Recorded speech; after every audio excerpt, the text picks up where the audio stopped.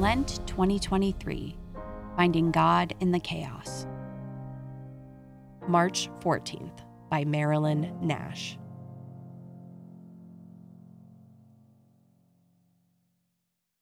I recently spent several truly consoling days among Jesuit leaders from across the country, devoted to contemplating Ignatian spirituality in the context of racial justice. A colleague approached me after I had the honor of preaching at our closing Mass, asking how I was so comfortable speaking about faith in the culture of racism. The question nudged me out of my ego as I tried to turn the assumption of comfort upside down. As a woman taught to believe in my own whiteness, I need to be committed to more discomfort, not less.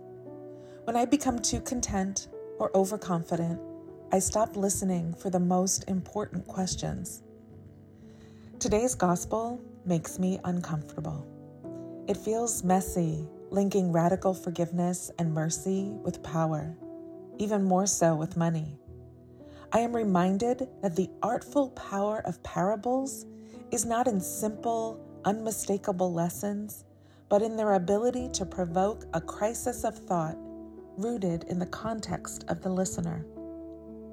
In 2023, in the wake of a pandemic whose chaos laid bare inequities across so many systems, it feels impossible, even sinful, to disregard money and power as mere metaphors. I long for a story that does not end with a wealthy king torturing and jailing his impoverished neighbor, no matter what he's done. All I have are discomforting questions. Do we forgive only the debts of those willing to beg for their humanity? Aren't power and dominion called to much deeper conversion than individual acts of benevolence? Read through a lens of dominance and wealth, today's story tempts those with power into believing that both just mercy and swift judgment are measured out in arbitrary gestures from positions of financial and moral comfort.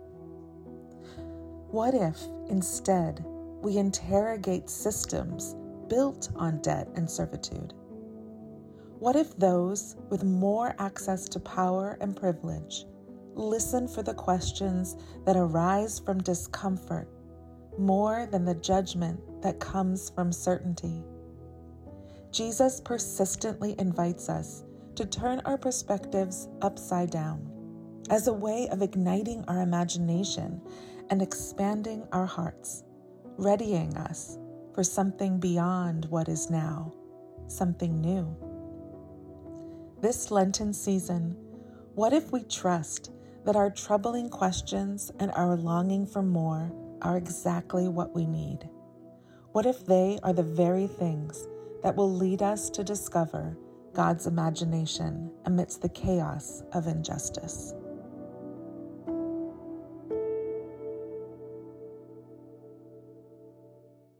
Are you looking for some additional resources to strengthen your faith and reignite your relationship with Jesus this Lent?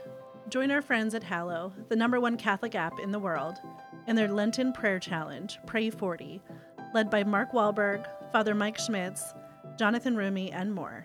Download Hallow for free today.